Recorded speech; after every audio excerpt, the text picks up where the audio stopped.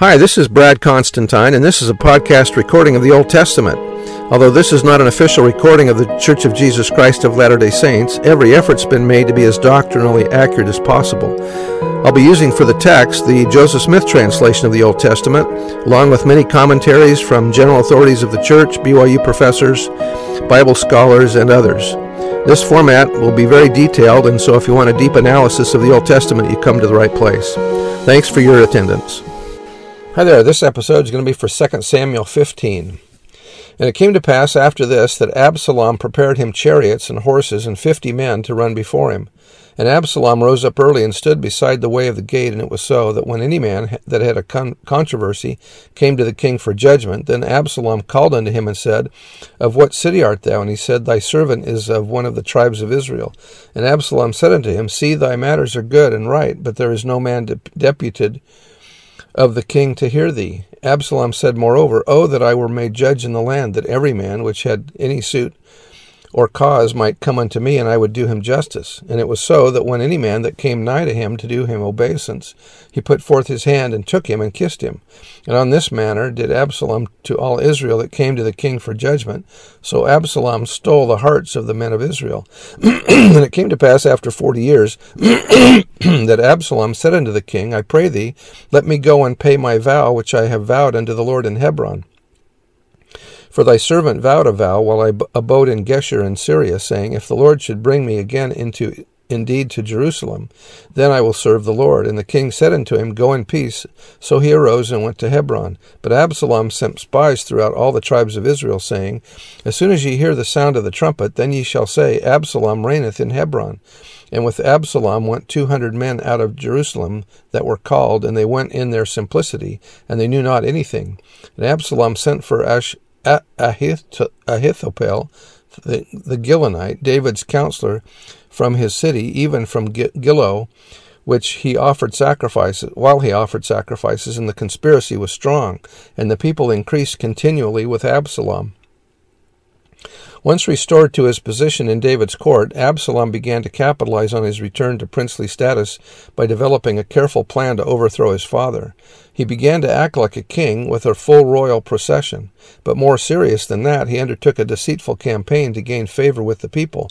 He arose early and sat in judgment at the gates of the city.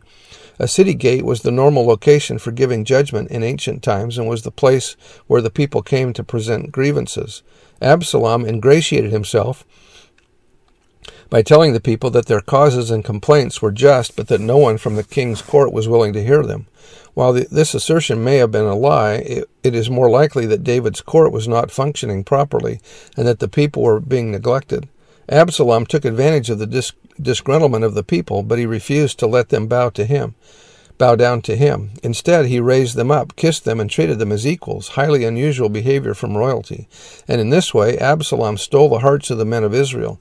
Absalom then lied to his father, telling him that he needed to go to Hebron to fulfill a vow, when in fact it was his intention to raise an insurrection against David. Several reasons have been suggested why the conspiracy was strong and the people increased continually with Absalom. It is very difficult to account for this general defection of the people. Several reasons are given. 1, David was old or afflicted and could not well attend to the administration of justice in the land. 2, it does not appear that the king did not attend to the affairs of state and that there were no properly appointed judges in the land.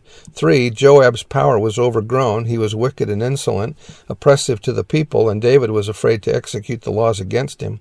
4, there were still some partisans of the house of Saul who thought the crown not fairly obtained by David. 5, David was under the displeasure of the Almighty for his adultery with Bathsheba and his murder of Uriah, and God let his enemies loose against him. 6, there are always troublesome and disaffected men in every state and under every government who can never rest and are ever hoping for something from a change. 7, Absalom appeared to be the real and was the undisputed heir to the throne. David could not, in the course of nature, live very long, and most people are most disposed to hail the beams of the rising than exult in those of the setting sun. No doubt some of these causes operated, and perhaps most of them exerted less or more influence in this most scandalous business, and that was by Clark. Verse 13, And there came a messenger to David, saying, The hearts of the men of Israel are after Absalom. And David said unto all his servants that were with him at Jerusalem, Arise, and let us flee, for we shall not else escape from Absalom. Make speed to depart, lest he overtake us suddenly, and bring evil upon us, and smite the city with the edge of the sword. This was the first time that David turned his back to his enemies. And why did he now flee? Jerusalem, far from not being in a state to sustain a siege, was so strong that even the blind and the lame were supposed to be a sufficient defense for the walls. And he had still with him his faithful Cherethites and Pelethites, besides 600 faithful Gittites, who were perfectly willing to follow his fortunes. There does not appear any reason why such a person in such circumstances should not act on the defensive, at least till he should be fully satisfied of the real complexion of affairs. But he appears to take all as coming from the hand of God. Therefore he humbles himself, weeps, goes barefoot, and covers his head. He does not even hasten his departure, for the habit of mourners is not the habit of those who are flying from the face of their enemies. He sees the storm, and he yields so that he conceives to be the tempest of the Almighty. And that was by Clark again. Some believe that Psalm 55 was written by David to express his feelings over Absalom's revolt. Note especially verses 12 to 14 and 20 to 21. For it was an enemy that reproached me. Then I couldn't have borne it, neither was it he that hated me that did magnify himself against me. Then I would have hid myself from him. But it was thou, a man mine equal, my guide and mine acquaintance. He took sweet counsel together, and walked unto the house of God in company. He hath put forth his hands against such as be at peace with him. He has broken his covenant. The words of his mouth were smoother than butter, but war was in his heart. His words were softer than oil, yet were they drawn swords. And that was out of the Institute Manual. Verse 15, And the king's servant said unto the king, Behold, thy servants are ready to do whatsoever my lord the king shall appoint. And the king went forth, and all his household after him, and the king left 10 women, which were concubines, to keep the house. And the king went forth, and all the people after him, and tarried in a place that was far off. And all his servants passed on beside him, and all the Cherethites, and all the Pelethites, and all the Gittites, 600 men which came after him from Gath, passed on before the king. Then said the king to Ittai the Gittite, Wherefore goest thou also with us? Return to thy place, and abide with the king, for thou art a stranger and also an exile. Whereas thou camest but yesterday, should I this day make thee go up and down with us, seeing I go whither I may? Return thou, and take back thy brethren. Mercy and truth be with thee. And Ittai answered the king and said, As the Lord liveth, and as my lord the king liveth, surely in what place my lord the king shall be, whether in death or life, even there also will be thy servant. And David said to Ittai, Go and pass over. And Ittai the Gittite passed over, and all his men, and all the little ones that were with him. And all the country wept with a loud voice, and all the people passed over. The king also himself passed over the brook Kidron, and all the people passed over toward the way of the wilderness. Now the Kidron valley, or the brook of Kidron, is on the opposite side of Jerusalem, going toward the Mount of Olives. And lo, Zadok also and all the Levites were with him, bearing the ark of the covenant of God. And they set down the ark of God, and Abiathar went up, until all the people had done passing out of the city.